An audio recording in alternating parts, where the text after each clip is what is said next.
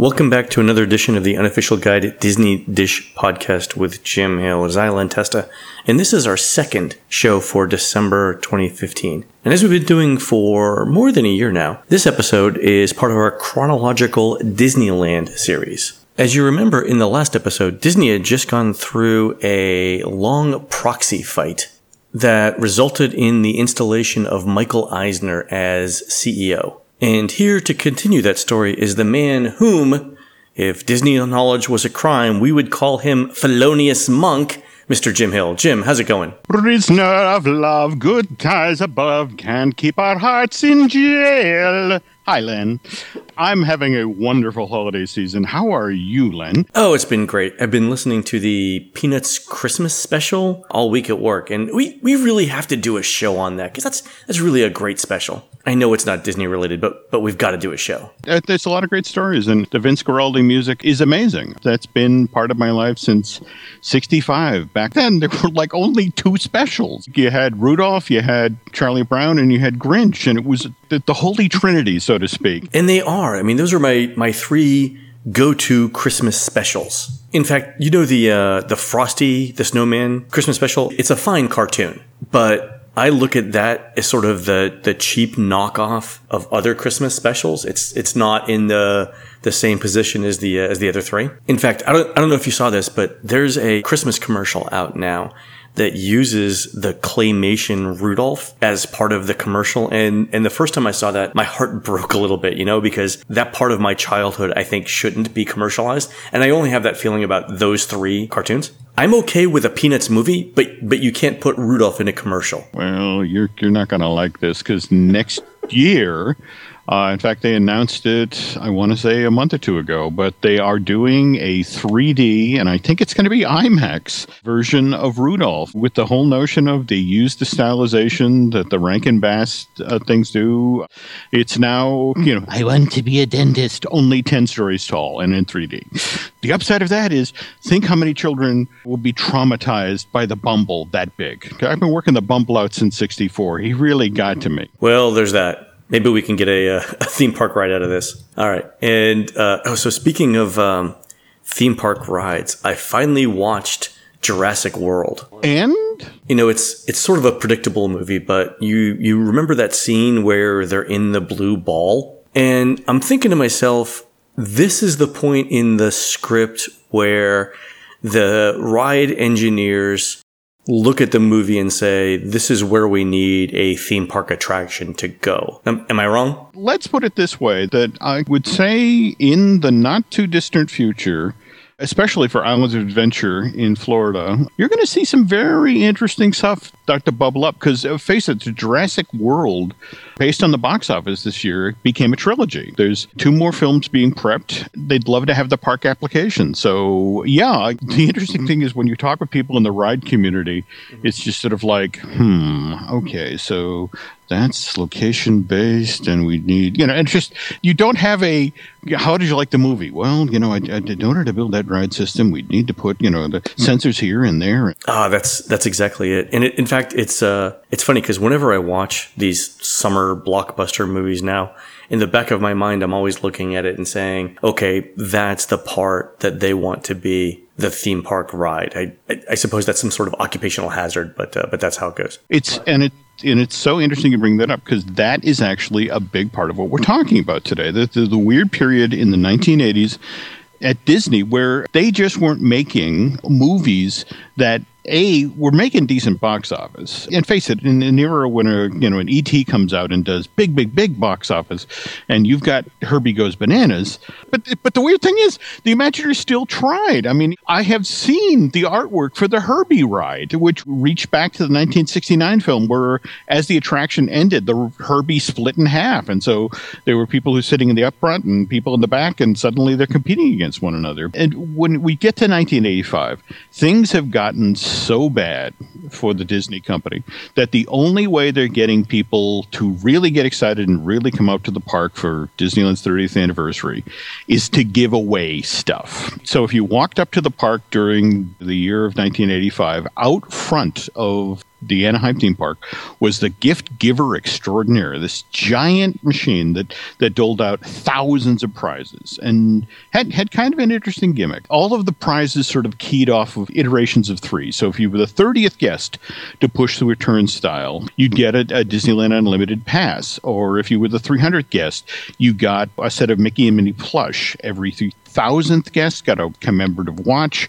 And then it got interesting, that if you were the 30,000th guest, you got a Pontiac Sunbird, or if you preferred a Chevrolet Cavalier. And then over the week, they would give away a Buick Century or a Cutlass, and every 3 million guests, they gave away a Cadillac sedan DeVille. This was such a successful promotion at Disneyland, they moved it to Disney World in 86 for that park's 15th anniversary. And in that case, it was every 15 seconds rather than keying off of, so any guest going into the Kingdom or the Epcot Center, every 15 seconds, somebody was going to get something. So same thing. You had 5,000 prizes per day, every day for a full year.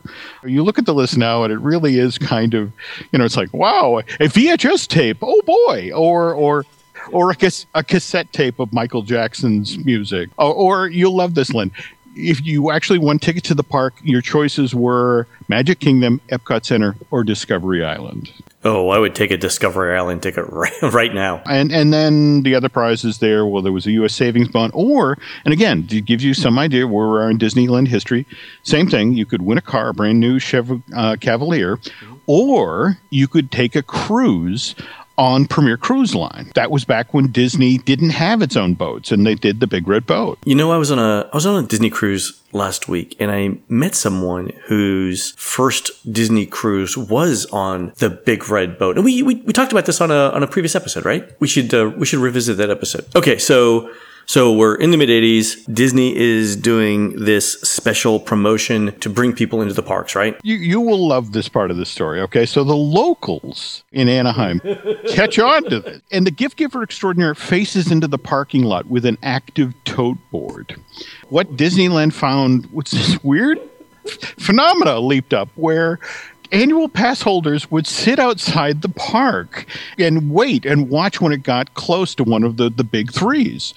So the 3,000, the 30,000, or the 300,000. And so as soon as that number got close, they'd get in line and go into the park. That's kind of smart, though, because your odds probably went from 1 in many thousands to like 1 in a few dozen to win a prize. I know a bunch of folks who have piles of the Mickey plush that was done that year, or a friend of mine has 5 of the collectible wristwatches that she personally got by pushing through. She said, the great thing was that if you waited till like 2 or 3 o'clock in the afternoon, the cast members were working the gate like, oh God, you again. Because just sort of sit there like 5, 4, 3, 2, boom, in line, and hey, give me my watch. But anyway, over this period of time, Disney gave away 500 General Motors cars to guests, and the total prize package stuff, I think, was $20 million. But again, think about it. This is how they had to get people into the parks because they didn't have anything. And meanwhile, they're looking to be innovative. They're looking to change out the park and put new stuff in. And some of the changes during this period were weirdly counterintuitive. I mean, for example, when you're bringing new technology into the park, Len, would your first thought be, let's go to the shooting gallery? No. The weird thing is there were 3 guys who worked at Disneyland who worked the midnight shift, and their job every night was to go into each of the shooting galleries and repaint all of the targets because of the lead pellets they were shooting. So in the mid-'80s, they were still using lead pellets? At least once a day, someone would end up going to Disneyland's first aid office because they had been hit by a ricochet. Yeah, I was going to ask, has no one shot their eye out? It's this combination of, if we change over to the electric I-beam technology, first of all, we can lay those 3 guys off. Second of all, we can make these nuisance lawsuits go away, and we still keep the revenue that we get from the shooting galleries. That, oddly enough, was one of the first places it came in. Speaking of Disneyland trying to change up and be exciting and be new, September 2nd, 1985, Adventures Through Inner Space closes down. The Mighty Microscope, which was filled with automobiles, some of which, by the way, you can see on display in the Disney archive, ripped out to make room for a brand new cutting-edge theme park experience. To tell this story, we have to jump back 2 years when the Imagineers were just giving Disney such grief about the fact that, look, we're not making movies that people want to go to, which means we have nothing to base new ride shows and attractions for the parks on. To be fair, they've come up with some really good theme park rides that weren't based on movies. For example, most of the Epcot rides, not based on movies. Yeah, and let's be honest here. I mean, Space Mountain, Big Thunder Mountain. Pirates of the Caribbean, they had a movie out on that. So they can do it. It's just not as easy. You won't draw people in as easily as if it was tied to a movie and already had some sort of, built-in marketing around it. The danger of doing a standalone is that you've only got so much time in line to explain to people the world you're entering and what's about to happen and that sort of thing. Whereas when you base it on a known property, I mean, you're hitting the ground running. It's like when you go to Universal, who walks up to the Transformers, the ride 3D, and it's like giant robot on roof, and the entire time you're in the queue, they're feeding you the story, and you're in, you go. That sort of economy, especially given what was going on in the theme park world in the 80s going into the 90s. If you ask people nowadays what's their favorite Disney theme park attractions, they will say things like Pirates of the Caribbean or Haunted Mansion or Small World, which are these slow-moving attractions that move you through these hyper-detailed environments. Also today, if you ask a guest, did you get your money's worth at a Disney theme park when you visited? The question then becomes, well, how many rides did you manage to get on? And you know from your work with the unofficial guide that isn't the sweet spot, it's between 10 and 12 attractions a day. That's when people say, I got my money's worth. Yeah, 10 is average. Anything over that is a bonus. I totally see your point, though, because the more time you have to spend telling people in line what the background story and material is, the less time you have to get them through the ride. All right, so totally understand. Okay, go ahead. Jumping back to 83, so think about this. You're an Imagineer. And this is a year after Tron had opened. And trust me, Glenn, they really did prep Tron attractions.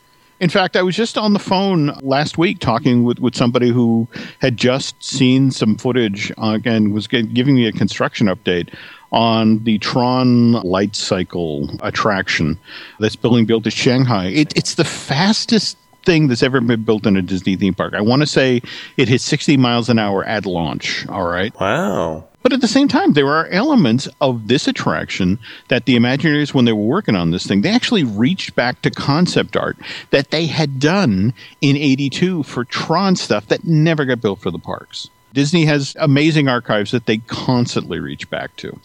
This is the summer of 83, and you're trying to be competitive. You're trying. This is the summer that National Lampoon's Summer Vacation comes out. Is everyone else singing Holiday Road in their head right now? Everybody who sees that movie thinks, oh, well, Wally World. Okay, I know what they're making fun of, and Roy Wally, and, isn't this clever? And you have no idea. We've talked about this before, right? Where Disneyland used to be closed on Mondays and Tuesdays?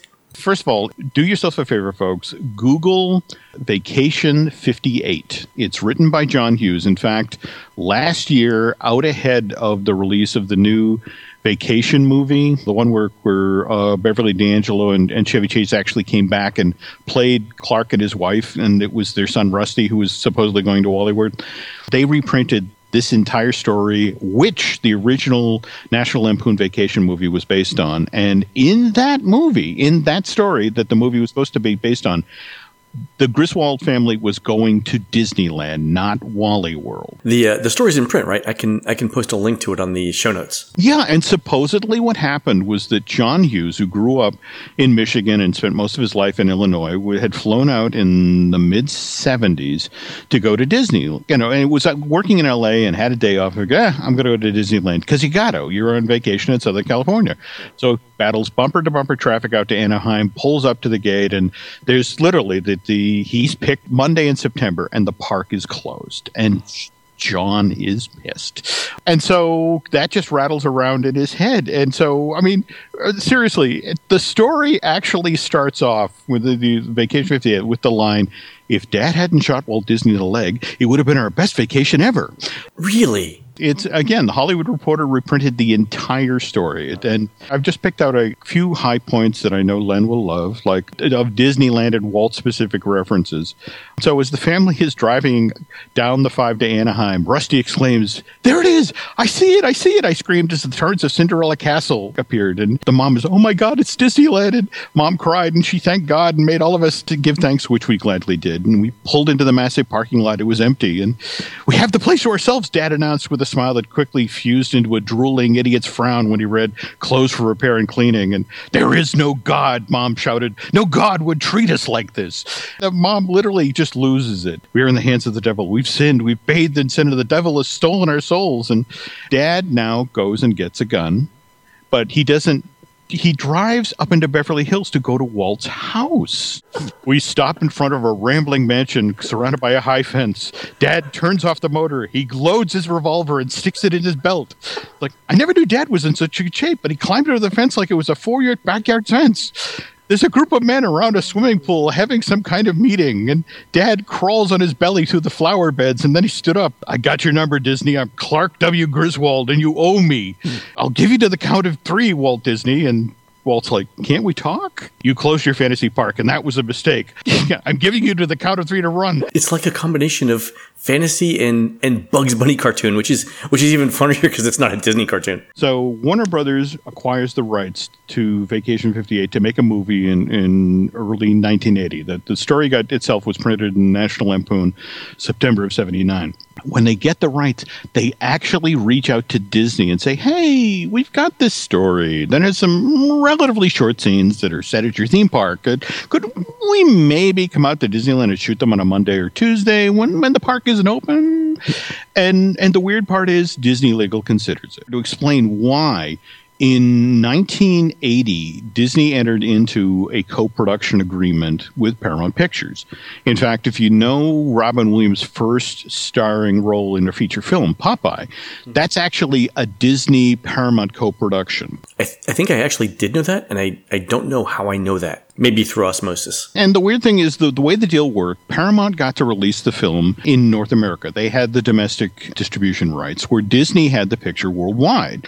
To Disney's way of thinking, this was great because they had such good, strong international ties. And in fact, it was a 2-picture deal. You may be familiar with the Dragon Slayer, which was a kind of a medieval fantasy film. Lucasfilm did the special effects for it.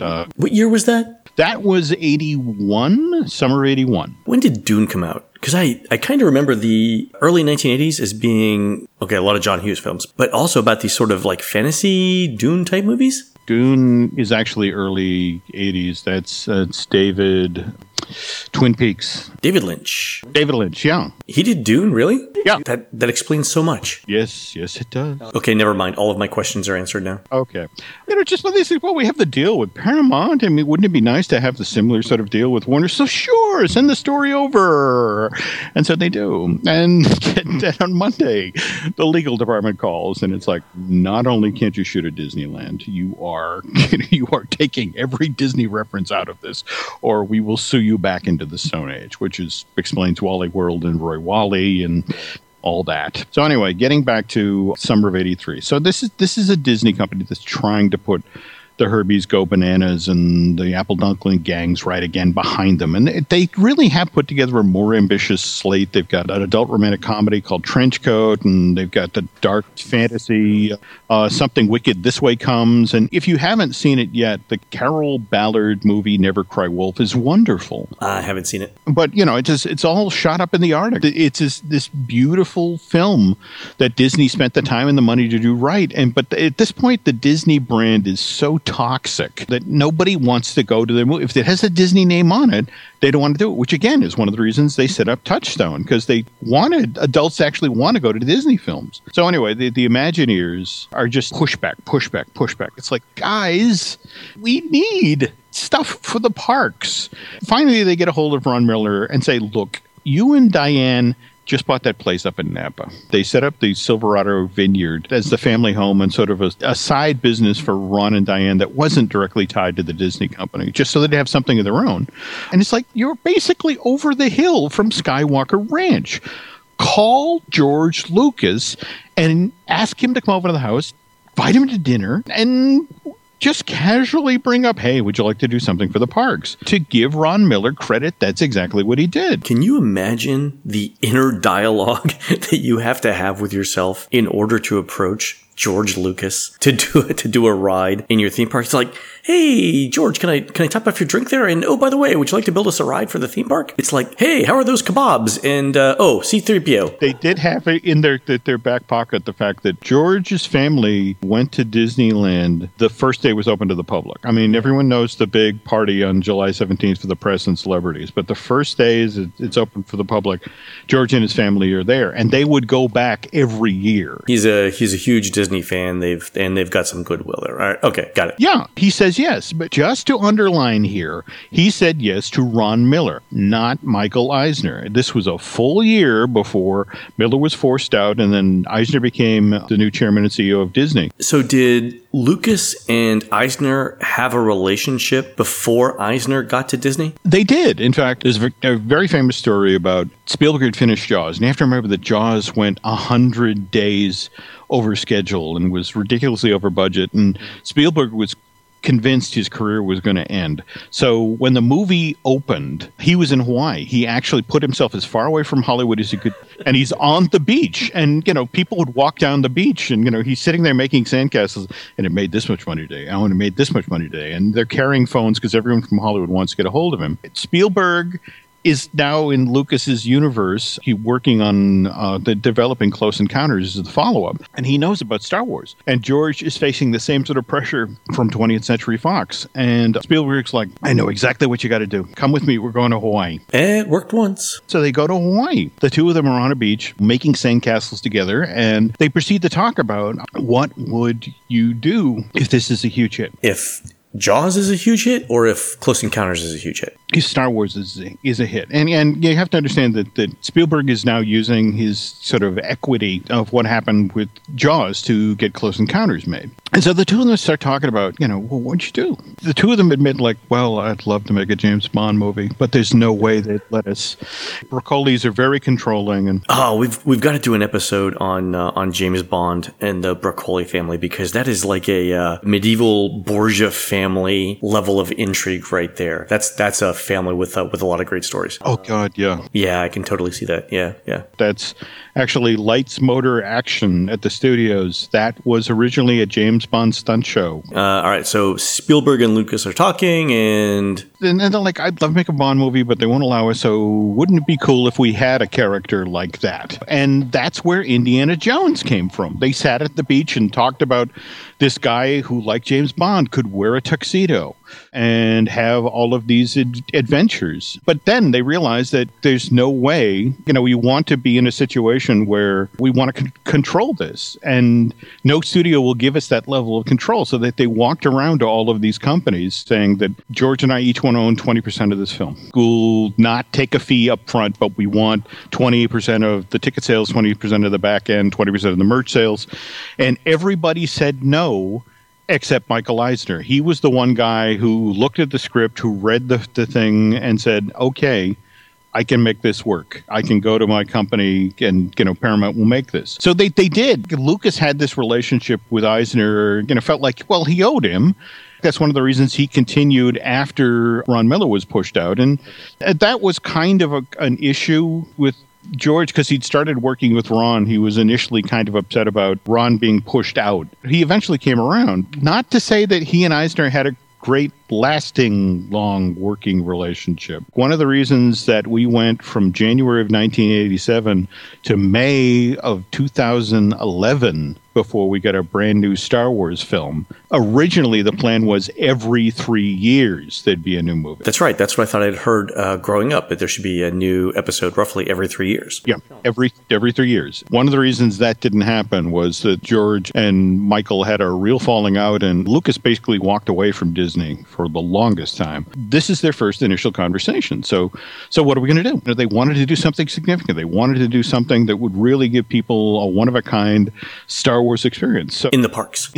So this was going to be a roller coaster, an indoor roller coaster. You yourself, after it had launched, would make the decision about which track you'd take. There was this killer opening moment where after you boarded the vehicle, you would have come into sort of a prelude room, and you basically would be in the swamps of Dagobah. Yoda would be standing, like an AA figure of Yoda would be standing off to the side, and he would gesture toward your vehicle, and it would rise up off of the track, seemingly. Like Luke Skywalker's X-Wing. The X-Wing from the Indian Empire. And then you go basically to your load hill, and as you're chugging up, these two holograms would appear, and one would be Obi-Wan Kenobi, who was trying to win you over to the ways of the Force, and one was Darth Vader, who wanted you to come over to the dark side. And then you hit a button inside the ride vehicle, and depending on what the majority of the people in the ride vehicle did, that was the track you followed. How did this not get built? This next piece of info I got straight from the late, great David Mumford, who was one of the key Imagineers for the sort of the second generation of Imagineers, for the sort of the second flowering of the parks. Everyone agreed it was a great idea. The problem was when they handed it off to the development people, they're like, okay, so between having to develop this track switch, to go through the necessary safety checks, and then to actually farm this out to somebody who's going to build it, we can do this in-house, but it'll get expensive. They figured it was going to be 5 years. And it was just one of these situations where it's like, look, we don't have 5 years, especially now with Michael Eisner having just come through the door, who's beating us up about we need to make this place more appealing to teenagers. He's the guy who got them to build Videopolis in 120 days. Going to him and say, hey, in 5 years, you'll have something killer, just was not going to work. This was when the Imagineers sort of said, we have this technology we've been looking at. It literally is a ride system without a story to tell. We found this stuff that the Ready Fusion company has built. It's basically a pilot simulator, this motion-based simulator. What the Imagineers proposed, the ones that have been built to date, are strictly 1 to maybe 3 or 4 passenger, because if you think about a giant jet and the fact that, those jets that fly overseas, they not only have the pilot and the co-pilot, but they're backups. But that's all they were ever built for. And so the Imagineers were like, what if we were to, say, take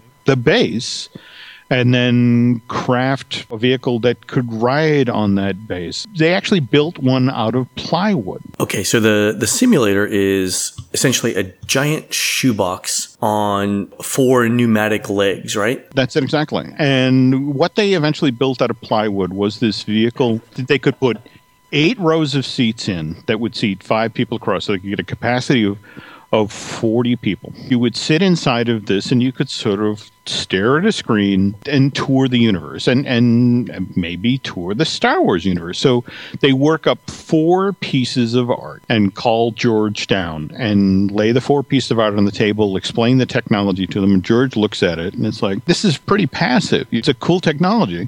Wouldn't it be better if you had, say, a tour guide, like a robot who was flying this thing? And George is actually the guy who's pitching that you move the screen a foot further out and you put an AA figure in there who can then turn and interact with the audience. What was the original pilot's name? There was Crazy Larry. Lucas was the guy that came up with that idea. Lucas is the one who, in fact, a lot of what made Star Wars work was George. One of my favorite things about the original Star Tours, after you boarded it, you then started to chug toward the launch window. And George was the one who said, look, we have to throw them off. We can't let them know what they're on yet. For the first 30 seconds of that ride, it deliberately moves like it's Mr. Toad's Wild Ride. It's the feel that you're on a buzz bar, you're on a track. And it's only when you break through that wall and go over the side, you get the whole pitch and yaw thing. Right. So you tilt down, you tilt up, things start to flash, right? That's